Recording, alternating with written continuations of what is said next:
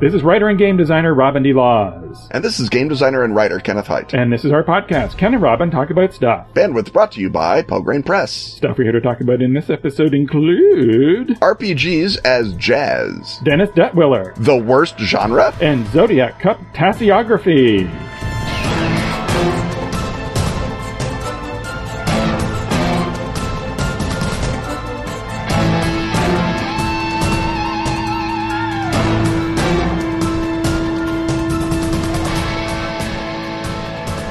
Just because something isn't widely known doesn't mean it isn't true. Why, that's one of the entire themes of this here show. In Atlas Games' new cooperative deck-building board game, Witches of the Revolution, you play a coven of witches. You and your allies must deploy your powers to make sure the American Revolution succeeds. And the hated British are cast forever out of these United States. Just like it really happened. Witches of the Revolution is a truly cooperative game, without traitor mechanics or backdoor winners, and every player can influence the outcome every turn. It's a subtly different deck builder where adding more cards to your deck can be as perilous as it is helpful, so you have to make good choices. Witches work together to overcome events like the rise of witch hunters, the seizure of printing presses, and enchanted cannons slipping into enemy hands. Overcoming events helps the Coven fulfill objectives, like resurrecting Benjamin Franklin or curing Paul Revere of lycanthropy. Fulfill 4 objectives to win the game and ensure the success of the revolution. Download the rulebook, read more, or check out video reviews at atlas-games.com/WOTR. Or leave immediately for your local game store before it's taken over by the hated British.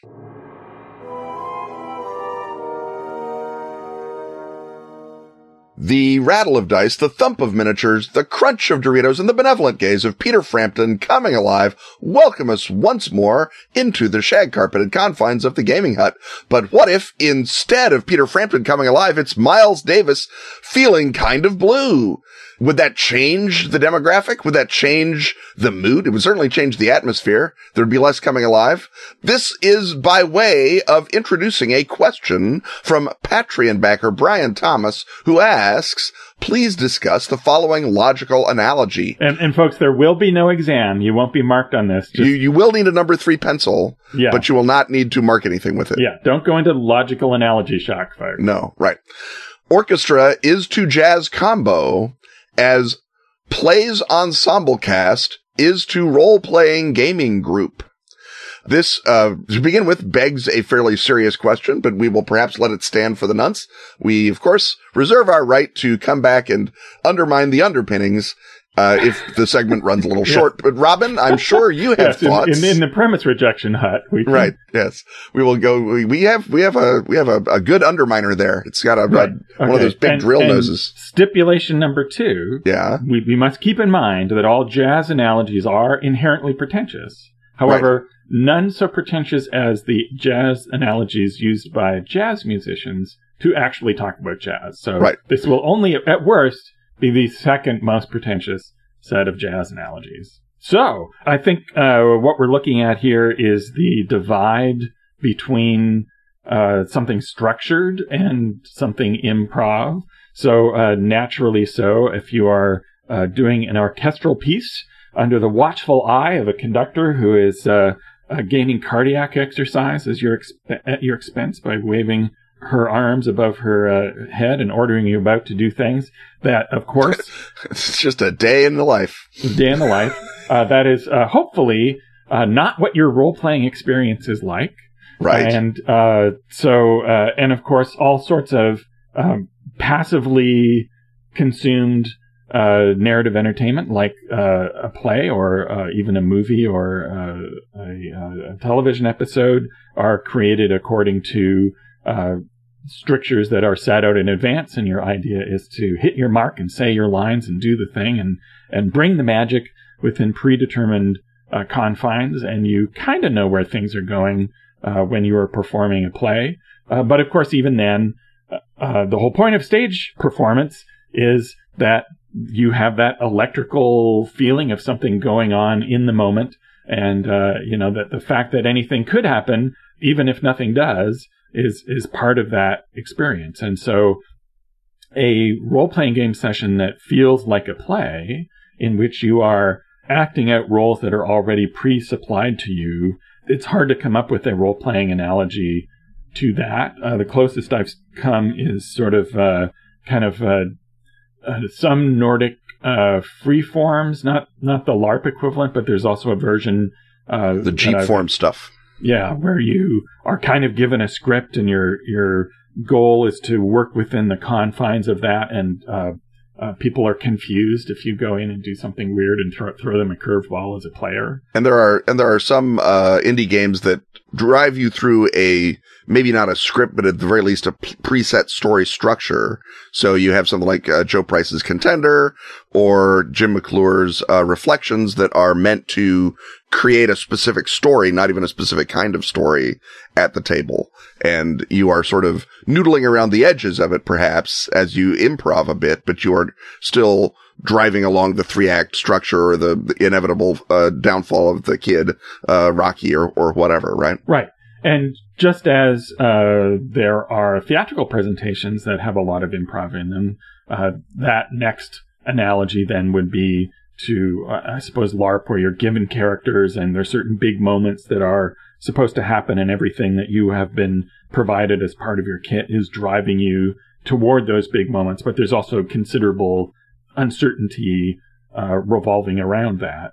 And so that analogy, I think, then goes as far as it can to, our regular, what we're thinking of as a role-playing session where the players are expected to bring something to the table, and their choices affect the final outcome just as much as the sax soloist who decides to go in a direction that the rest of the members of the jazz combo are not necessarily anticipating, but must react to afterwards. So that is a pretty good base analogy. And I guess the use I would attempt to put this analogy to, because you don't want a gratuitous logical analogy. Right. That's just sits there. Exactly. Taking up space. You might as well put that on an exam and have to write to it. And you'd have to dust it. Right. Is that I would love to send the message more to players that their goal is to show up and react to what everybody else is doing and throw in a riff for everybody else to pick up. And more importantly, to pick up on everybody else's riffs and amplify them, because we're still living in a sort of a paradigm where in a lot of quarters, like this podcast, I think we've done a good job over the years, and even started with the stuff that you and I have been writing since the 90s, about encouraging the GM to be receptive to what it is that the players are doing and create something that that depends on what they're doing and that you react to rather than that you impose on your players. But I think we can still go further in encouraging players to show up with a riff, right? The analogy I usually use is show up with a ball to throw to somebody else, and hopefully they will pick up the ball. But bring a riff, have something in mind before you show up, and more importantly, be alive in the moment to somebody else's riff. Don't just neg everybody else's riff and shut them down. But find a way to build on what other people are bringing to the session that makes it more jazz than sort of you're reacting to the band leader, as you would say in big band jazz. Right. And I think that the analogy, we can tease it out a little bit more, that when the saxophonist, like you say, goes off and does his own solo and people weren't expecting that, your job is not to Bigfoot the sax guy and go back to playing, Take the A Train or whatever. Your job is to build on that riff and then enjoy that riff and follow it in its own sort of natural musical arc around so you can organically reblend it into Take the A Train or whatever the song is that you are playing. And that even sort of presupposes that you are playing a song, but we have to stick to the grounding of the analogy somewhere. So the song may have been a song that you all agreed to play when you got together. It's not like the band leader or the lead trumpeter said, "All right, we're going to play Caravan, go to it." You just started out, everyone agreed, "Hey, let's all play St. James Infirmary and go nuts." And so that'll be fun. And then they start playing it. But it's a thing where you can feel in the moment that something is organically righter or wronger, that the music is better or worse, that the energy is higher or lower. And you need to feed the natural progression, even if someone went off on a crazy tear, you have to then lean into it and make that a good crazy tear that then folds back into the main course. And it is your job not to say, but I wanted to do my crazy piano solo. Why are they doing their crazy saxophone solo? You just follow them around, and then they'll follow you around when you break out your awesome, 88 keys back and forth, riff, that you have, brought in your hip pocket. And maybe you don't get to use it that day because there's only so much time in the recording studio or only so much time in the shag carpeted confines.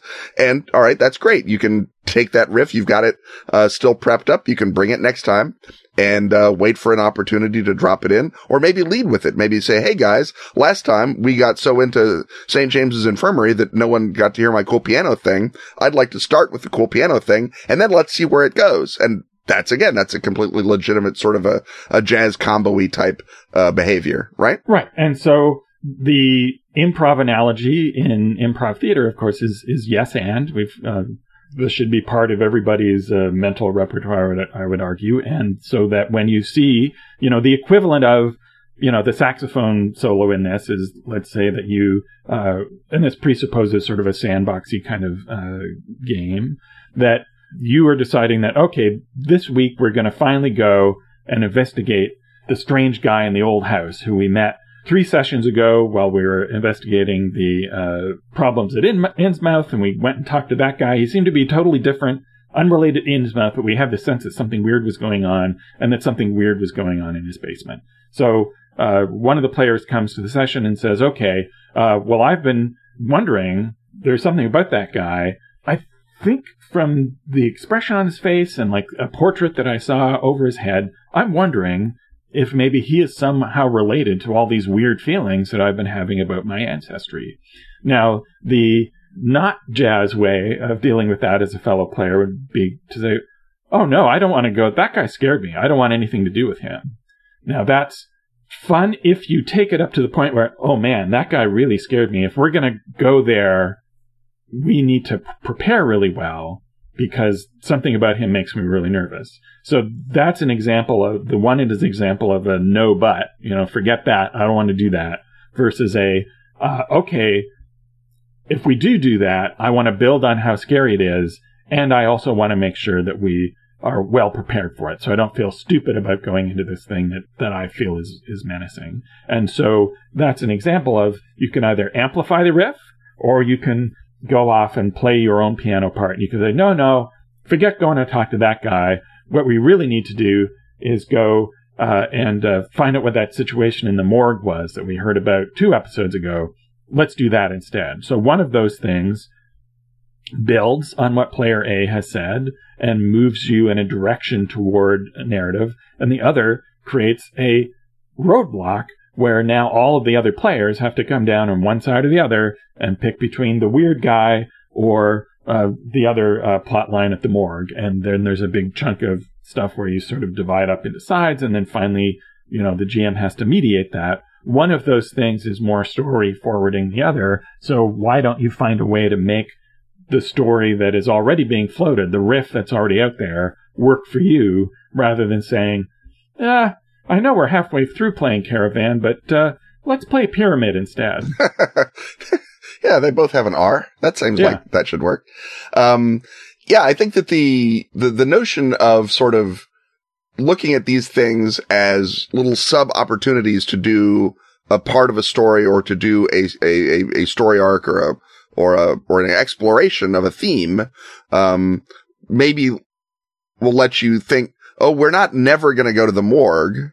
We can always come back and do the morgue. We can always come around. And while we're in the exploration of this guy, of the creepy ancestor, where we're talking to the portraitist, or we're trying to find out where he's buried or whatever, maybe we can then lead around, and you can say to the GM, when he died, did his body go to that morgue? And when was that? And who was on duty? And the GM can then pick that up if the GM, for example, actually had something in the morgue and was waiting for you to get to it, can say, why, yes, what an excellent bit of weirdly specific deduction you've just made, and then bring you back around to the ongoing morgue story. So it's where you've got maybe a leitmotif in the music, like the main brass is doing one thing, but the pianos and the cymbal is doing another thing. And so you have the sense that, yeah, up here there's the big action, but down here we're ready for the morgue situation to get worse.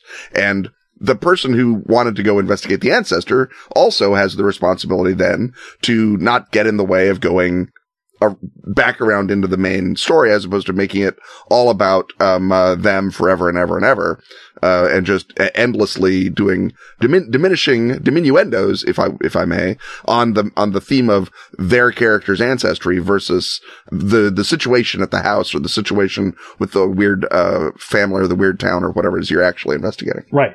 And so the lesson we can draw from this overall is it is certainly a state to aspire to, and I think the question that is activating about this is not so much is role playing like a jazz combo, but how can I be more alert to what everybody is doing, not just the GM, but also the other players, and how do I help make what the other players are doing more fun and interesting, and perhaps more pertaining to me. Yeah. For example, with the weird old man, okay, this other character is introducing their questions about the ancestry thing. So it's like, well, what can I do about myself that, and if you've been searching for your long lost sister, well, there you go. Well, I'll ask, when we talk to the weird old man, I will ask him if he knows where to look for my sister. So there's a thing that I can go and make this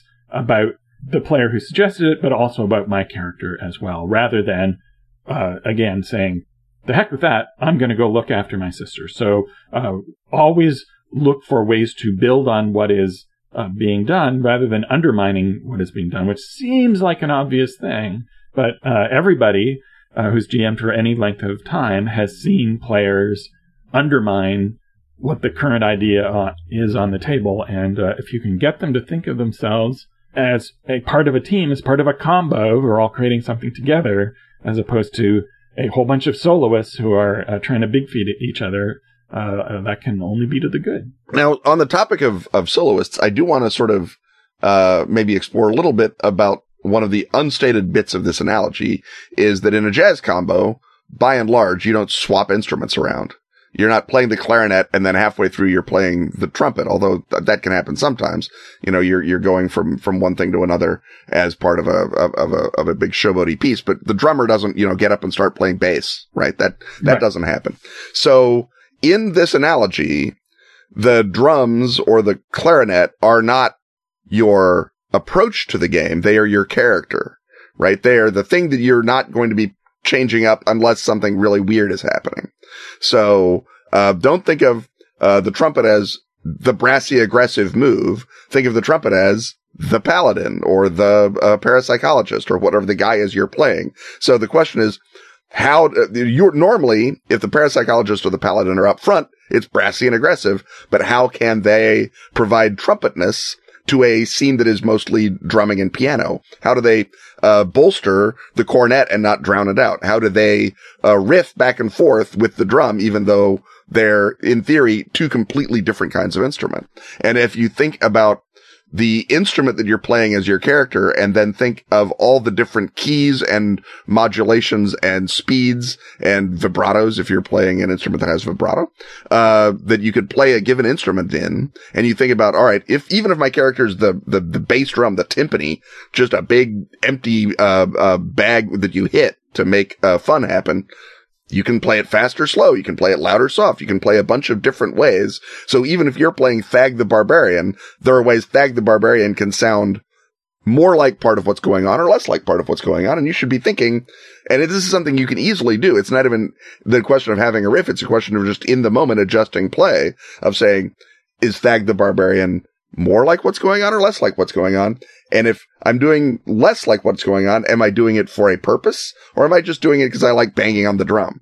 And ideally, you should be trying to sound more like what's going on so that everyone can then be playing together, as opposed to a bunch of people all playing a different jazz standard. Right. Or you play a fun contrast that doesn't slow anything or misdirect anything down. It adds a little musical joke, or like I was saying, a leitmotif, or a contrapunto. Right. So if it would not normally be Thag the Barbarian's bag to go and talk to the weird guy up on the hill, but everybody else wants to go there, you can sort of be wisecracking about that and, play his reluctance without, as a player, saying, let's not do this. Yes, you can play out his sort of creepy, his superstition and his worry that the guy's a necromancer. Right. So let's have more fun with his reluctance without stopping the thing that he's reluctant about from happening. Well, the thing I'm reluctant to do is to continue to natter on, because even for a jazz rendition of Caravan, 15 minutes is about as far as we want to go. It's about as long as you need it to be, yeah. Yes.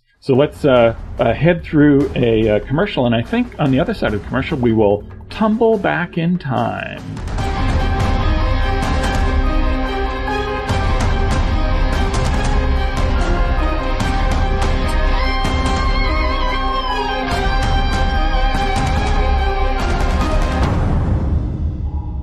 There is, by certain unreliable and maddening account, and now by your own dreadful experience, a city on the eastern seaboard of the United States in northern Massachusetts. You do not recall seeing it on maps when you were growing up? No one of your acquaintance ever admitted coming from that place. Now you find yourself living within its eerie confines. A city of windowless cyclopean skyscrapers. Of crumbling Baroque buildings. And ruins that must impossibly predate human habitation in this part of the world. Welcome to Cthulhu City. A surreal nightmare supplement for Trail of Cthulhu. From your deceptively kindly Mayor of Terror Town, Gareth Ryder Hanrahan. And the cosmically indifferent minds at Pelgrane Press. Evade the watchful eyes of cultish authorities. Pursue intrigue and action down the city's twisted streets. And defy the will of the living gods.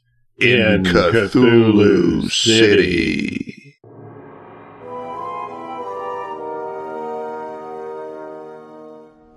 Welcome once more to another segment of Ken and/or Robin Talk to Someone Else. Once more, we are flung backward vertiginously in time, kidnapped by the great race of Yith, pulled through the eons to Gen Con of 2017, and that noise is not the clacking of chronotons or the banging of time gears. It is, in fact, a hotel renovating a hotel during its busiest week. So, well done, everybody. Welcome to Hotel Management 202. Well, the contractor said that they would arrive between May and November, that someone should be here to let them in. That's good. I'm glad that they had a window of that precision. Speaking of precise windows, our guest is the limner of said windows onto a world of cosmic horror, ultimate nightmare, and social degradation. And I don't mean the regular windows like everyone has to that world. I mean a special art window, because our guest is the lovely and talented Dennis Detwiller, one of the original Troika who created Delta Green. Dennis, welcome to the show. Thanks for coming on. Hey, how are you guys doing? I am shocked and appalled at the condition of your living space. It is a little scary. As you should be. But thanks. So, Dennis, Delta Green has just dropped, obviously, the savvy, the cognoscenti, the first responders, the true influencers have already snapped it up from the store, but other people... people who perhaps had family emergencies or sick pets, couldn't quite get there, can now jump on it. What are they going to find when they pick up the Delta Green core book, besides, of course, a few thousand words of my deathless prose? Yeah, besides the Ken Hite magic, Delta Green, the book, we're calling it the Handler's Guide, covers everything in cosmic horror in the Delta Green universe. So from beginning to end, magic, monsters, places, things, and the entire Delta Green timeline, all the threats that you've come to love in the former Delta Green books are kind of scooped up, put together in a huge kind of cohesive timeline with a breakdown of how to kind of make it your own, how to run campaigns in the 1940s, the 1950s, the 1960s, the 1970s, modern day, and yeah, way, way too much writing, basically. So how did this version of Delta Green evolve from your first meeting of the Triumvirate to its final version? How did it wind up changing from what you thought it would be when you first started talking about doing it?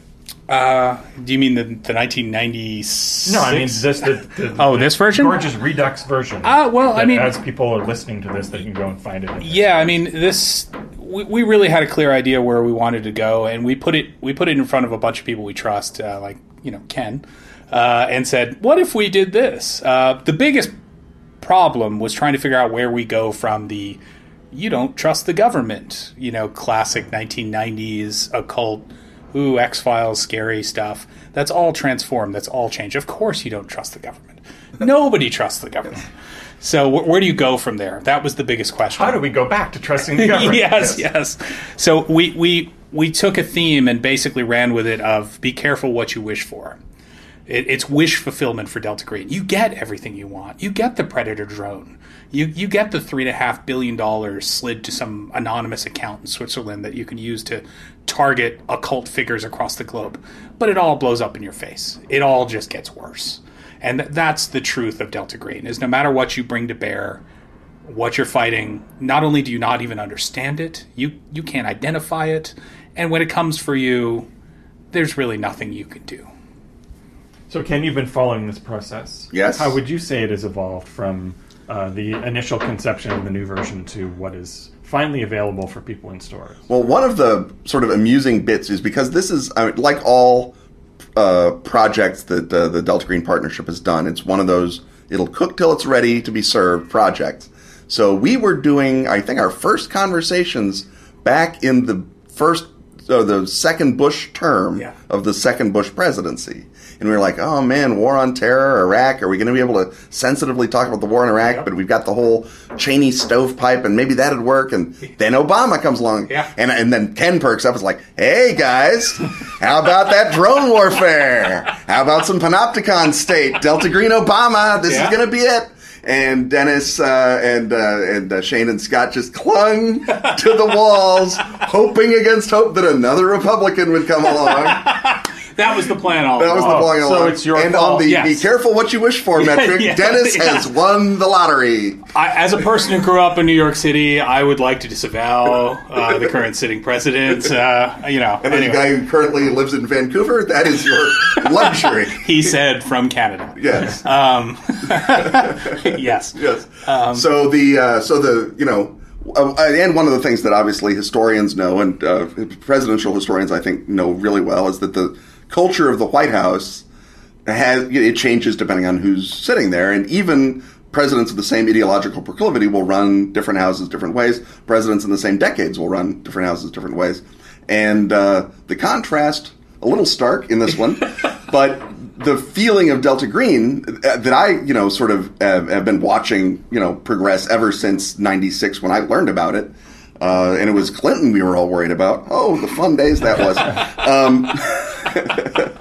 Why was he impeached? What was that? Was that serious matter? That was perjury. Anyway, so the interesting bit to me is to watch the way that this fictional universe keeps responding to the real universe. Because just as a note to our more excitable listeners, it is made up. There is no Delta Green. Never existed. This is not a veil out. Although we are, in one of the New York Times bestseller lists last year, I think, what was it? A Covert Affair. Yeah. Delta Green is referenced as a factual thing, and I've occasionally gotten letters. I've also turned up on Netflix specials where someone will show my Karatakia map. Yeah. Which is a little disconcerting. But yes, it's all fake, I assure you. Right. So it's been absorbed into actual conspiracy culture now. Yeah, oh, yes. It's going into actual legitimate history culture because everything is terrible, as I think we may have alluded to previously. Yes. Yeah, The Covert Affair is just a straightforward biography of Julia Child and her life in the OSS. And guess what? Someone's garbage at research. Yeah. So there you go, kids. Yeah, well, I mean, it kind of, it is in Southeast Asia. They're probably, she's a cook. The Chocho are there. It's, you put it all together. It tells an interesting little story. It's a lovely which tale. Is wholly fictional. Right. But anyway, the way that you take something that is an established IP, that's an established concept, that has its own flavor, but you have to rhyme that or fit that in to current events. Even if the storyline had remained identical, the presentation of Delta Green has to change from Clinton to W to Obama to Trump. Well, it really didn't sing until we had that. Maybe it was 3 Gen Cons ago. We had a very large meeting, and someone said, "Why would the classic Delta Green come in from the cold to the guys who have all the checks and they know that's a mistake? Why would they ever? Why would the nasty old men? We saw this movie. It was called Apocalypse Now, and we came to the why not both kind of decision where there is the huge kind of intra-department conspiracy hidden like a tick in the NSA that kind of oversees and spends and kills, and then there are the good old boys who are just like, screw you, I was there when this started, I'm not coming in. Someone needs to keep the door shut. That's my job. And they're breaking the law, they're doing awful stuff, and I just wanted to see how dark we could go with that stuff. And as you read and research legitimate espionage history, legitimate history of modern warfare and modern political warfare, political actions, you recognize that this is not a stretch. Oh, yeah. The CIA has plenty of these cowboys and deniable contractors and people who are just sort of parked somewhere, and during some administrations they get a little closer to Langley, and others they get a little farther from Langley, but at no point are they, completely taken out in either sense of the term. And so it doesn't have we don't quite have the Putin cleanup method right yet. It's not down yet. They're working on it. Yes, we're early days yet, and cleanup does not seem to be a priority of anyone. So that's good, I guess. Well, it's a priority question, right? Frankly. Yes. So the one of the things that is great about Delta Green, and was great back when Scott was vomiting forth entire copies of the U.S. intelligence community onto his fingers, is the plausibility. The Lovecraft says that for a weird tale to work, it has to have the verisimilitude of a hoax. And that's why it's hard to get mad at the Julia Child biographer. Oh, yeah. Because being took by a hoax is our goal. Yeah. We want you to stop and go, wait, that's real, that's real, that's real. That I know is real. That's just like a thing I read. Maybe there are Loigor. Yes. And it has happened quite a bit. I've gotten a lot of emails where I'm a disinformation agent. Like, I've literally gotten an email saying, this stuff on the Migo, blah, blah, blah, the Greys, this sounds very much like my book. And did you know I'm being kidnapped? Mm-hmm. And it's like, no, this is a game, and I don't know you, and I'm very sorry that you're being kidnapped. And it's really difficult to deal with that sometimes. But the really cool stuff comes out when you... I truly had a wonderful moment where I sat down and watched the PBS special on the program, which was on about the NSA and about the NSA program to mass surveil the world. Right. And it literally contradicted nothing from Delta Green. It was like, they're on the edge of the Delta Green conspiracy right now, and it reads exactly right, point for point. And why does this make... and it was like, that's kind of creepy. And that was a month later, like we wrote it earlier, and it just all kind of made sense. I mean, I guess that's what knowing the field feels like. Yeah. I'm nothing like Delta Green's excited fan base. I've gotten people asking me after Night's Black Agents came out there, what clearance did you hold? It's like, the clearance of being a guy who reads a lot of spy books and has an internet connection? The clearance of art, sir. The muse is my clearance. Well, we also, some of the other great stuff that brings, that we bring to Delta Green is we have developed a lot of military contacts who we, obviously can't talk about. Right. But we have multiple tour vets. Notice, folks, the previous disavowals being slowly walked back. This is called the modified limited hangout. For example, the lethality rules that kind of made it to the final version of Delta Green to simplify, just like, you're dead. Mm-hmm. Had to take into account a Marine major. Well, I saw a cruise missile hit a hotel and a guy walk out twice. That has happened to him twice in his life. Yeah. Unless the rules can do that and it makes some sort of sense, it's not really working. Now, is this a cruise missile that detonated? Yeah, It took the whole building down 2 times, and 2 separate buildings, and he just happened to be there with binoculars watching this whole thing. But it wasn't the same guy walking out, because I may have solved a different problem than the rules not working. One would hope it's not the same fellow. That's right. Although it's possible. Oh, it's from Al Qaeda on Krypton. It's Stephen Alziz. different role. Yeah. He was a totally different guy, because the first one he had a forelock, Okay, and the second one he was wearing glasses. Just wearing glasses, so it wasn't the same guy at all. So anyway, we also have guys in the Library of Congress. One of the fellows marks everything up for us, and we'll do. Oh, we need a 1942 clearance for a war, and he'll just go in and stamp everything. And well, here's the font you want to use, and it just makes everything pop. So moving, as you have set us up to move into sort of the visual, as much as you're known as a designer and a scenario writer and a game designer. Among your many threats. You're also, of course, tip-top artist. Oh. And so the look of Delta Green is very much the Dennis Detwiller vision of Delta Green. Yeah. And can you talk about maybe how you look at this face is covered in pus and bullet holes and maggots, but it's not really a Delta Green face covered in pus. Is there a filter that's in your mind? How does that work that you say this is Delta Green, this is not Delta Green? Yeah, I guess the big takeaway is everything has to be seated in the real world to an absurd degree. And if it's not, if you can't look at the exit sign behind the dimensional shambler, if you can't if you can't see that the gun is a real gun on the table with a People magazine and Justin Bieber on the cover where the entrails are sprayed, and it doesn't. That, by the way, is an underrated Bieber album. Yeah. When the entrails where the entrails are sprayed. Yeah. Delta Green is all about placing, horrific, awful things in the real world. And I try and hit that in the art a lot. Sometimes I miss, but it tends to set Delta Green apart because you'll get different artists. You'll get some pieces are cartoony, some are way more realistic. In an average game book.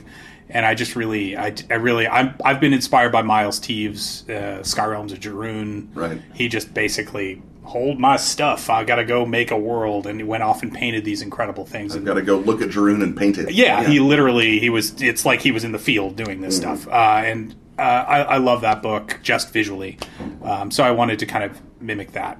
So did anything change in the palette or the visual approach from the previous versions to this one, other than you're just being gooder at art? Other than it's a Glock instead of a Beretta now? Yeah, I mean, the biggest change is that we can go full color. Previously, that was really not even an option. Delta Green Countdown, the last kind of huge book. We were happy to have black and white. We were like, yay, we can put in gray tones. Yes. And that was considered, we had no money. We hadn't. And now we can actually afford to do this, so we want to do it right. So colors, is there a palette that like a cinematographer will have? You'll say Delta Green's colors are blue and blues, purple, and gray, or is it just individual issues? Is it a cinematic look, or is it just photographic? It's definitely cinematic. I want if you've ever seen a Michael Mann film, right? Every scene has a primary and a secondary color. Every scene has a primary and a secondary light source, and they're all slightly off from each other. And you can you get the mood. When the two, Vincent and the cop are sitting in the diner, it's this deep blue with kind of fluorescent lights. I try and pull each scene and try and set it in a location. So outside at night, in the tunnels, that kind of stuff. So I'm always looking at references and watching movies, basically. And what our Delta Green fan listeners want to know is what's next. So you finally got this out. Yes. Oh my God. So 7 years from now, when you get the next book out, what will it be? For Pence's second term. Well, here's the really cool part is now I'm working full time on Delta Green. So Impossible Landscapes is... and that's thanks not least to your Patreon. No, the Patreon account has been fantastic, and the Delta Green fans are just amazing. And I'm also... Anybody who pitches in more than $10 a month for Patreon is up for running to get an original piece of Delta Green art from Countdown, from Delta Green. And I have another 35 of them. So... I'm just going through those month by month. But So get out your $10. yeah, people. get on in. But Impossible Landscapes is the next, and that is the Delta Green King in Yellow campaign. Taking a run at the Robin. No. This is very different. This is basically taking Night Floors from the original Delta Green and the Night Floors kind of mythos and making an entire cohesive campaign out of that. It's going to be about 300 pages. I've written about 75% of it. The cover's done. A bunch of the art's done. I was running it for Role Playing Public Radio. Ran about 6 sessions for them, and they're having a disturbing time. Excellent. So yeah, that'll be up next for me. And there's also and for those who don't know, and why should you? But Dennis is one of the in the fingers of my hand, I could count GMs that I've played under who are better than Dennis. Dennis is aces. Thank you. Sorry, I got to. You didn't. That's how it works. Maybe there's a level of the Patreon. I don't know. Go to his Patreon and find out. I mean. We offer up new scenarios, new monsters, new magic every month, and we just have a great time doing it. So moving full-time to Delta Green means a lot of things. It means I can kind of focus on this, and secondarily focus on I'm writing the next Delta Green novel, which is called 1,000 Darkened Rooms, and that is going very dark right now, but we'll see if I come out the other end. That's good, because I think your fans have begun worrying about the candy floss sentimentality of your previous Delta Green work. Well, if you've interviewed Greg Stolze on here, I consistently have to sit Greg down, and we have the big talk, right? Where it's like, it's not a humanocentric universe, Greg. Humans aren't going to make it. You have to put this in your heart, and you have to, and he'll go, I don't want to. It's good that someone is talking Greg down off that Pollyannish optimism that has been characteristic of his work. You're doing the Lord's work here, I just Dennis. love how I'm way down the spectrum away from the bleak despair of Greg Stolze. Yeah, makes me super happy. You've got a beautiful beach to look at. Exactly. Well, whereas Greg lives in Aurora, so that, I think, soul crushing explained all of it. Well, on that note of geographical despond, thank you so much, Dennis, for joining us. Oh, thanks, guys. It was great to talk to you.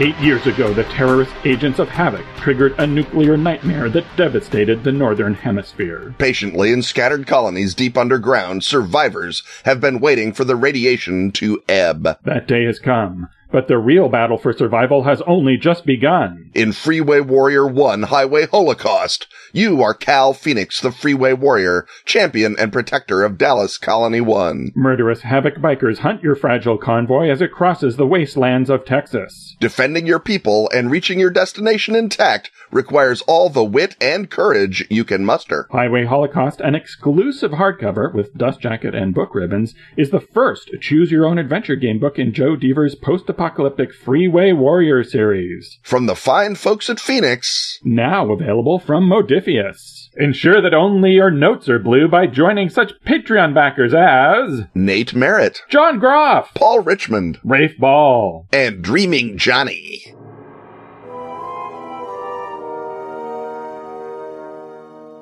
The rising action, as we climb towards a peak at the pinnacle of Freitag's Triangle, tells us that we are moving ineluctably towards the climax of the Narrative Hut. And in the Narrative Hut, Patreon backers Andrew Miller and Dan O'Hanlon have prepared a character moment for Robin to, as you know, Bob them, asking, why does Robin call coming of age the worst genre, especially when biopic is the worst genre? That may not have been what Andrew and Dan asked, but that's Ken's edition. It's worth asking. So now you've gone and put a wrong thing in there, in their perfectly good question. Well, it's a narrative hut. It's not the freaking Mies van der Rohe hut that has nothing in it except the question. Yes, and this is also a Tell Me More segment, the often invisibly labeled Tell Me More segment. So I mentioned this in my review of Lady Bird, and I don't want to come off as... This is not the Ken and Robin fight about Ladybird Hut. No. And I don't want to... there's the danger that I will make it seem as if I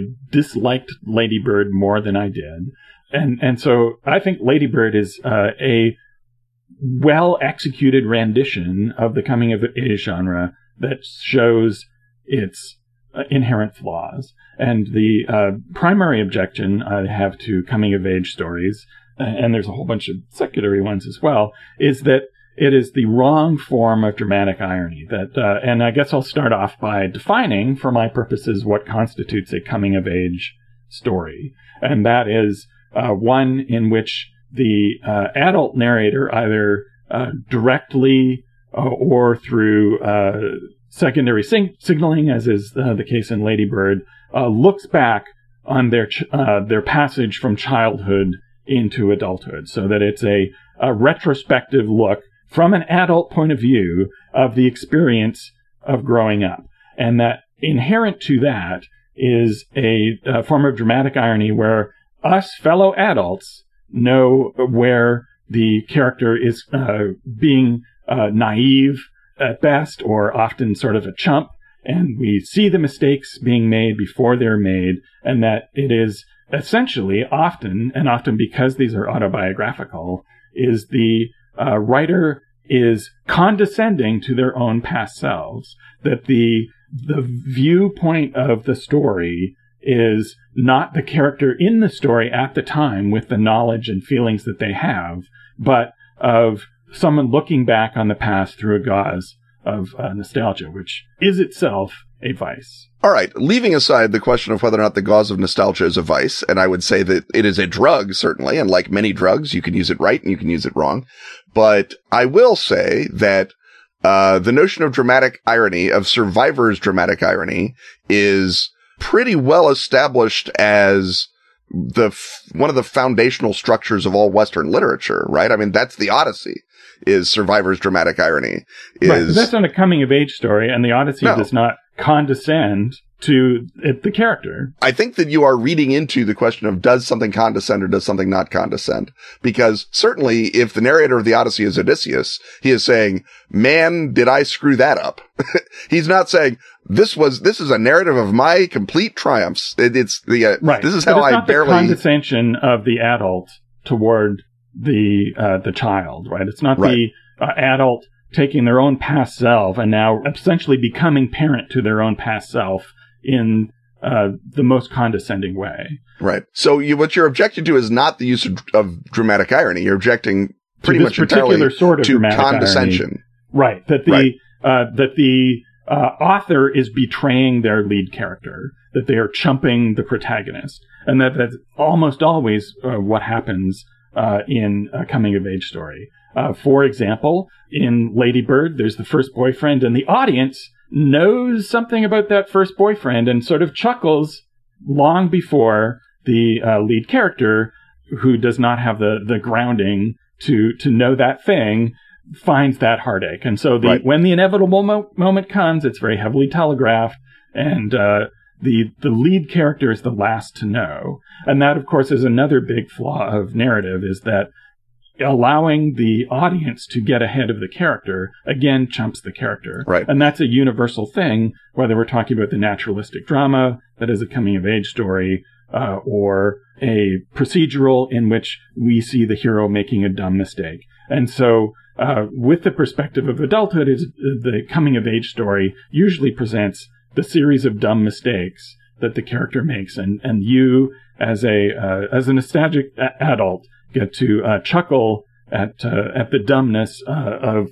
teenagers in general, and of course, and perhaps your own past self. Mm-hmm. Well, short of having actual teenagers write the films about teenagers are going to be stories about people doing dumb things, because that is literally the point of being a teenager. But you can do it within the passion and understanding of that character, so that the dumb things that they can do is you can make the audience identify directly in the moment with the character, rather than looking at them from the distance of, oh ho ho, we've seen where this is going. And there are plenty of vital stories with teenage protagonists, but they are not, in my definition at least, coming of age stories, in that they are you feel vitally in the moment.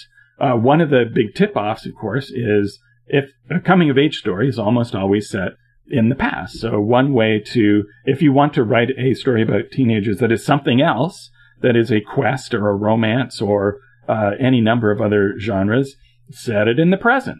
And take away that veil of nostalgia and try and get in the actual headspace of the character rather than in the headspace of the adult sort of ruefully looking back. All right. Leaving aside the fact that Emma has literally the exact same story structure and is a masterpiece, what would you say to a film such as Dazed and Confused, which is a coming-of-age drama that is set even more firmly in the past than Lady Bird is, and plays many, if not all, of its characters for chumps, and does it over a fairly compressed narrative space, so it doesn't even have realism in that way, in the same way that Lady Bird has. Do you feel that Dazed and Confused is worst genre, or that Linklater is not chumping his own protagonists, which I think leads to it being what Robin thought in the moment as opposed to an Olympian detachment type discussion? I think that he, by doing an ensemble piece, that diffuses it, first of all, so that there's no single protagonist being chumped, and that there's almost sort of a fly on the wall quality to that makes it, the lesson learning is not a big feature of Dazed and Confused. It's an experience that you see them go through, and so I would argue that is more experiential than. And even though it has, obviously healthy dollops of nostalgia to it, and I think part of it is because the consequences of this are not slammed down on the characters, or there's no scene at the end where they all realize that their parents were right all along. Right. That subtext, someday you too will be a parent and then you will understand life, is not part of Dazed and Confused. That the vitality of that and the thing that makes that film work and makes that appeal to generation after generation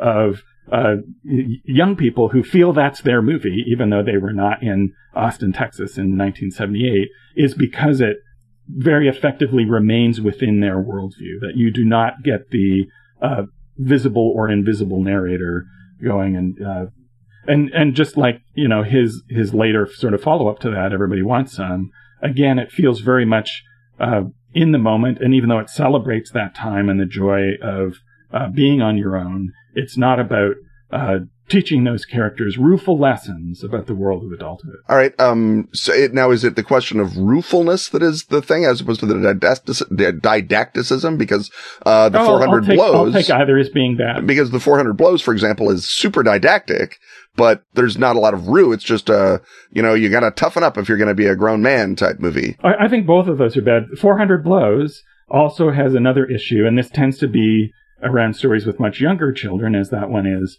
which is that the protagonist is essentially just entirely projection and has no specific character traits. And so that would be... It's because they're the sort of the lump of fat that will be licked into the bear cub that is Truffaut, right? So it's sort of the every child. Mm-hmm. And there's also the issue of agency, right? Is that characters in these stories, unless it's a quest, unless their parents are blown up or sidelined so that they can go and do things, often the story is about not having agency and not being stuck and not being able to start your life. And again, that is, to me, narratively frustrating and something that you want to lean out of rather than lean into. That you I'd much rather see a narrative about someone who's able to do things rather than they're going through that horrible last year of school where they're, it's time for them to go and actually really go out and make choices in the world. And the whole conflict is that the structures of parents in school are trying to keep them back and stop them from going and making choices. Again, I'm feeling that your response to Lady Bird specifically, and perhaps to this constellation of invited approaches to the coming-of-age film, nostalgia, condescension, and didacticism, are... it's legitimate to say, I don't like a condescending, didactic nostalgia film. And sure enough, many coming-of-age films invite that specific problem. But when you start making formal arguments, I keep noticing unqualified masterpieces that exactly match that format, such as City of God, which is a coming-of-age film in which the guy looks back. We know he's making a series of terrible decisions throughout, and it's probably more nostalgic if you were in Brazil, so you can recognize the difference between 60s Brazil and 80s Brazil. Well, but this is where you get to films that undercut the coming-of-age aspects by fusing them with something good. Like the crime thriller aspect of City of God. Or the gangster aspect of City of God. Or the gangster aspect. Or the Hitchcockian suspense aspect of Stand By Me. That those things are redeemed by those elements which make them no longer pure coming-of-age naturalistic dramas, but have the sort of agency and suspense and cool things that make you engage with them. And that a strictly naturalistic version of City of God that lacks those elements would not be good because of those. The things that make that transcend is it's half of this and half something actually good that does not lead you to betray your own character. Is that it's an alchemical blend that, because it's a genre that invites more agency or more illusion of agency, the gangster film can be argued as a completely unagented drama because we know the protagonist is going to come to a bad end. Well, they continually use their agency to get somewhere where you generally know they're going, which is, I would argue, a separate thing. Right. But the notion that it's the alchemical blend of the genre with another genre that by definition has to either elevate or provide the illusion of elevation to the protagonist to work, such as the gangster film, even though you can argue that they never have any more agency than a teenager, but that they look like they do, and that's the fun part of watching it, is you're not, you're identifying with Scarface, even though you know he's going to be taken down at the end, or Cagney in Public Enemy, but you just want to see it because it's so much fun to follow that ride. So that would be like the Ferris Bueller's Day Off, or in a different key Rushmore, that so much fun stuff is happening that you don't mind that the characters are basically going through exactly the same sort of position that you object to with the protagonist of Lady Bird. Right. And something can be the worst genre without having every single version of that be terrible. Right. The biopic, there are of course, 3 good biopics. Your selection of the biopic has the same issue with it, which is that Lawrence of Arabia exists. Mm-hmm. And the reason, very briefly, that I would not pick the biopic as the worst genre, although there is the argument to be made for that is that statistically speaking, perhaps, the biopic is the worst genre because it is the one where contemporary filmmakers are most likely to get it wrong. But that's... that my argument is empirical, whereas yours is formal. Right, exactly. If you just look at all biopics, 99% of them are terrible as opposed to only 90%. Right, but that's not inherent to the biopic. And in fact, there's an easy solution to that, which all of the great biopics follow, which is find the part of a life that has a through line and a beginning, a middle, and an end, and do that part. Mm-hmm. And so that's where you have Lawrence of Arabia, and that's where you get Capote, and that's where you get young Mr. Lincoln, and Malcolm Lincoln X. as well. And so that's one where there is an easy solution. Also, I wouldn't call it the worst genre because the biopic, by definition, is limited to a single form, whereas coming-of-age stories appear in prose fiction and have all the same problems. Right. And that's true. The prose biographies are supposed to be like that. Yeah. Although I'm sure that somewhere there is some poor historian who has had to read a bunch of different biographies who has got very strong opinions about what the good ones are and what the bad ones are. Well, yes. I mean, you certainly do see that in, and sometimes quite acclaimed nonfiction biographies. It's like, you haven't found the through line for this, and you're not doing the storytelling part of this. And I think you're kind of chumping Alexander Hamilton, frankly. Yeah. Looking back on your childhood as Alexander Hamilton. On the naivete of believing that you could have a strong federal government. Yeah, you should have known that your boyfriend was gay. Well, on that note... You should have known that, Alexander Hamilton. It's time to move on to yet another segment in which it will not be about a thing that I always say.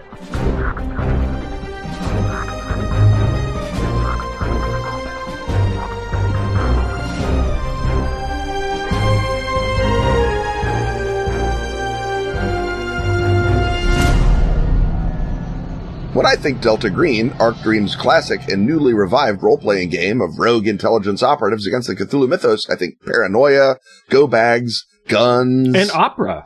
Say what now? Delta Green, A Night at the Opera. 6 terrifying scenarios for Delta Green, the role-playing game. Reverberations. Viscid. Music from a darkened room. Extremophilia. The Star Chamber. And Observer Effect. Written by Dennis Detwiller, Shane Ivey, and Greg Stolze, these scenarios have been available only in PDF and in standalone paperback modules. Get them in a full-color hardback to match your Agent's Handbook and the upcoming Handler's Guide. Delta Green, A Night at the Opera is available to pre-order at shop.arcdream.com. It ain't over till the fat lady reveals herself as a servitor of Yagalanak.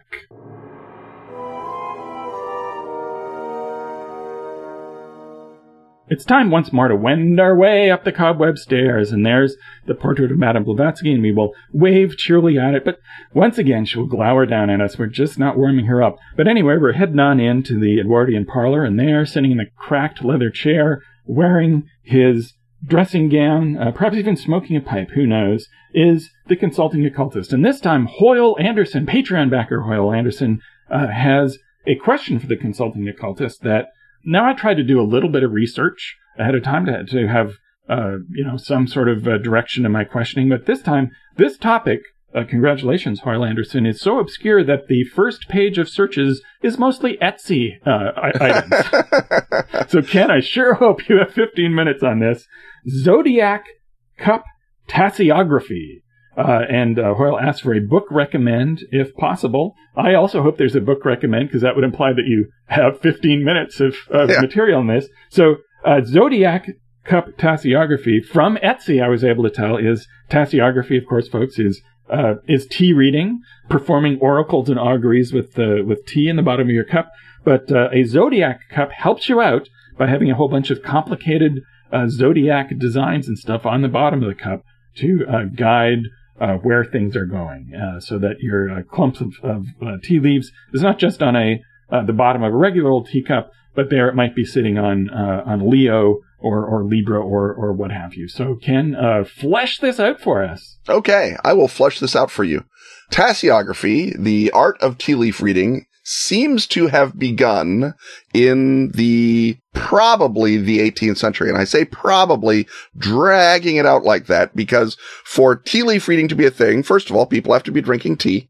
Second of all, there have to be enough middle class people drinking tea that you've developed pointless, time-wasting things to do with it. If it's only working class people, they've got better things to do. If it's only rich people, there's not enough of them. You need a solid mass of the middle class. And we're talking Europe here, right? The arrival of tea in Europe. Yes, in China, they no doubt have all manner of crazy things you do with tea, but it doesn't seem to have involved tea leaf reading. Right. Well, they've got turtle shells and yarrow sticks. Yes, they've got yarrow sticks, they've got the I Ching, they don't need your nonsense tea leaves. And just to help out the people who want to know, tea leaf reading is basically, you drink your tea, you look at the tea leaves that are left, which means, again, the tea leaf reading begins its inevitable decline in 1908 with the introduction of the tea bag. Yeah, so now are we using a tea infuser here, or is this just escapees? It's loose leaf tea. It's loose leaf tea. You put the tea in the bottom, you pour the hot water over it, it infuses and steeps, and there you go. Boom. So no containment whatsoever. No containment. I don't know how you don't get tea leaves in your teeth, but I don't live in oldie times. Well, that is the number one prediction of tasseography is you're that you will about get to tea have leaves stuff in your teeth. stuck in your teeth. Right. But the leftover bits of tea, and you begin by swirling the tea and dumping the dregs out on the saucer, and then you turn your teacup back up, and the leaves that have stuck to it as you swirl, and like you have to swirl it 3 times Widdershins or whatever, all kinds of crazy ways. And those leaves will be stuck, and the leaves will make little shapes. And the little shapes send messages. So if you see a mouse, it is a sign of poverty, right? That's what that means. And then there's about 200 or so sort of canonical tea leaf shapes, which implies that the Victorians are the people who did this to us, because whenever there are a canonical 200 of something, it was a Victorian that went together and cataloged everything. And so, and this is because of Victorian obsessiveness, I think. Yes, it is Victorian obsessiveness and detail orientation, and that a noble belief that if you just counted up all the examples of something, you could control it. So the first book of tea leaf reading that we know about was published in 1919, and it was called Reading Tea Leaves, good title, by, quote, a Highland seer, unquote, and was published in 1919, and I have seen a version of it with the words 1881 or the date 1881 attached, but whether that was a date attached at random by a crazy person or a date attached to a earlier version of it, I don't know. People will say things like, this is the oldest book on the topic. And you're like, ooh, how old? Oh, 1919. That's not very old. Yes, this is another example of something that we would probably think of as being very, very old indeed, which indeed, and turns out to be a fairly recent invention. Right. So the oldest book about it is that we know of is that book. And that book comes out and it is feeding a pre-existing craze. It is not the thing that starts the craze. The craze, like I say, I think just sort of evolves naturally. So would there be an oral tradition then that predates that, presumably? There would be an oral tradition passed down by people's maiden aunts and that was attached to ethnic servants. So in England, you would have your Irish servant girl read your tea leaves because she was a wild Celt and connected to fairies. And in America, you would have your black servant do it, or your Cuban servant if you lived in that part of America. Or sometimes you would have a gypsy servant do it, and it became connected to the gypsies, the Romani. People you've subordinated are magical. Right. The Romani, who, in fairness, very much leaned into being magic, because it turns out that if they fear you and hate you, there's a slightly better chance you won't be set on fire. Hey, it's a gig. It's a gig. And, it takes money from the whatever Romani is for Gaijin. So that's all good.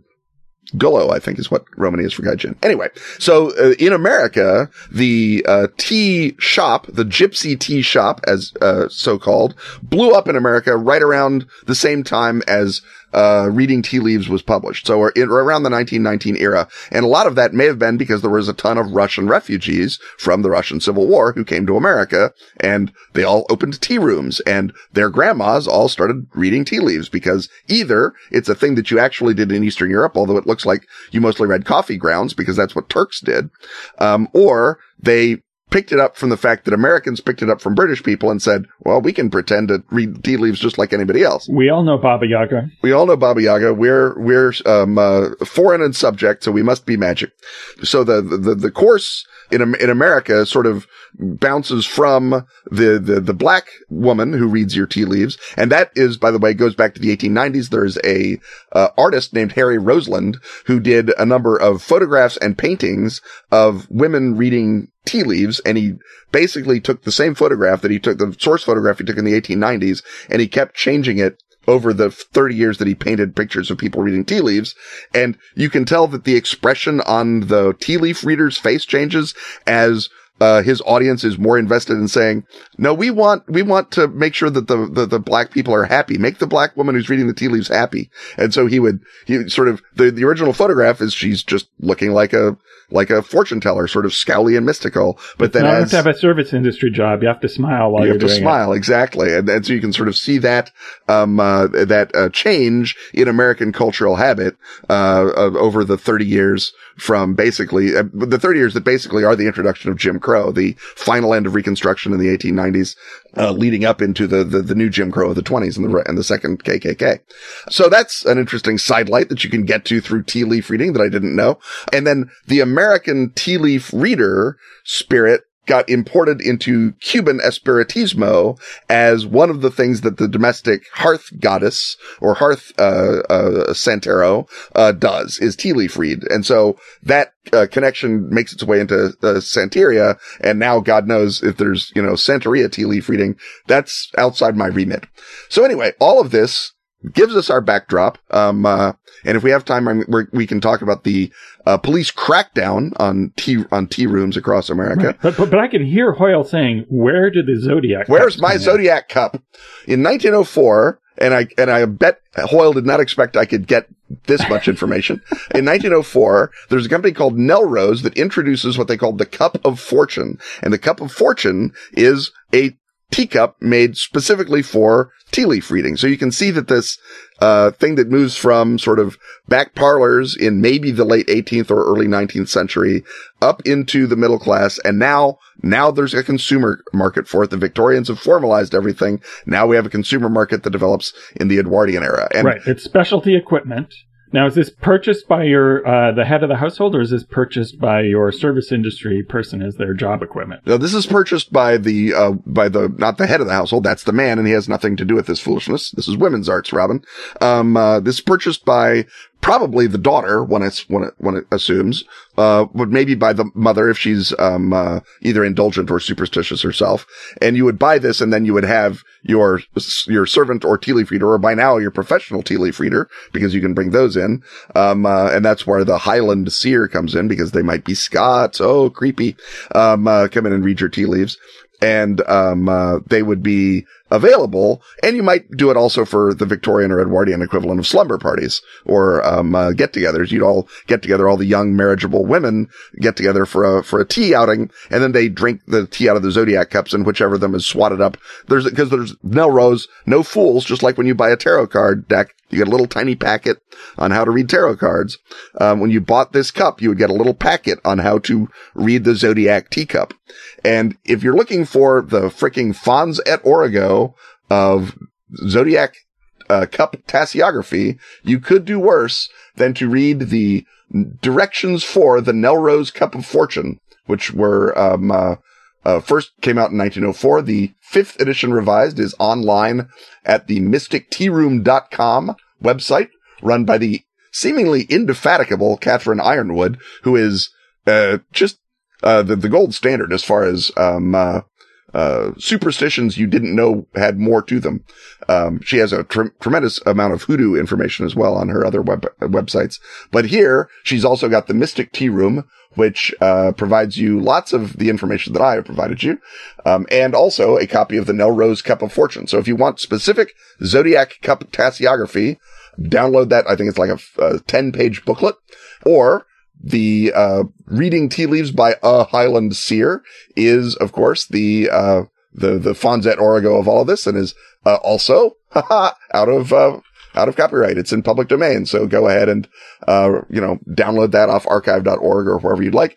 And Cat Ironwood also recommends a book by Sasha Fenton called Teacup Reading, which, covers, the territory in, Ironwood approved, rigor and style. So, I personally don't intend to get into tea leaf reading, but I'm glad to know that there is a book for it. But but that is, the Zodiac Cup tassiography seems to be basically, like you say, it's hobby equipment. So in much the same way that people, never knew that they needed these kind of crazy expensive, fly fishing rods until the fly fishing rod company said, oh, you need one with a backwards, gambit. And then everyone has to have backwards gambit fly fishing rods. Same thing. You didn't know that you needed a Zodiac teacup, but, in the fungible, way of the new age, once you're into one crazy thing, you might as well be into another crazy thing. And I always feel sad for people who are true believers in UFOs that nonetheless think that witchcraft is malarkey, and they have to walk into the store. UFOs are science. And see their UFOs and their witchcraft books. That makes them science. Right. Yeah. It's clear. And or vice versa. Magic. Your devout, Wiccans who have to go buy their, Wiccan books from a bunch of nonsense UFO craziness and, put up with that foolishness. So my heart goes out to people who are selective in their new agery, poor folks. But, the market, in 1904 as in now knows that too bad you're the minority. Most people who are into one are into all. And so why not combine your tea leaf reading with your Zodiac? So that means then that, Ken, that you and I need merely understand the manufacture of ceramics, and then we can go and do a Kickstarter that could be some other form of tassiography. Get the boring old Zodiac out of there. Yeah, we could do a Cthulhu Mythos tassiography cup. Yeah. Find out which indifferent cosmic entity will nonetheless bring about your death because you're foolish enough to look into it. Right. Or, I'm sure that we could come up with a lovely Chambersian tea leaf reading system by which 99 of the little symbols mean you will find your true love, and the 100th means yellow sign, you're dead. Yellow sign, you're dead. Yes. We could do a polyhedral where the one numbers 1 till 20, and the one with the most clumps on it is your roll. Right. It would be a very slow combat. Yeah. But so satisfying. I think we combine that with a polyhedral infuser, and we may be set. We may have actually conquered the next great product market of the industry. Oh, wow. It's a good thing we're not recording these and letting other people listen to them. And broadcasting them. That'd be crazy talk. Punch. That would be foolish of us. Well, speaking of the condescension that our future selves will nonetheless have for our current selves, I think it's time for us to exit this podcast. That's my tea leaf prediction, that this podcast is about to come to an end. But my even better prediction is that there'll be yet another one next Friday. Stuff having once again been talked about, it's time to thank our sponsors. Atlas Games. Pelgrane Press. Astfageln. Arc Dream. Dark Tower. And Pro Fantasy Software. Music, as always, is by James Semple. Audio editing by Rob Borges. Get your priority question-asking access by supporting our Patreon at patreon.com/Ken and Robin. Drink deep from the cup of wisdom with such backers as Rob Toll, Roger Edge, Modern Myths, Joe Webb, and Ludovic Chabant. Snag Ken and Robin apparel and other erudite merchandise at tpublic.com/user/Ken Robin. New designs include This Bicycle Does Not Make Toast. And nod knowingly if you're a tulpa. On Twitter, he's at Kennethite. And he's at Robin D. Laws. See you next time when once again, we will talk about stuff.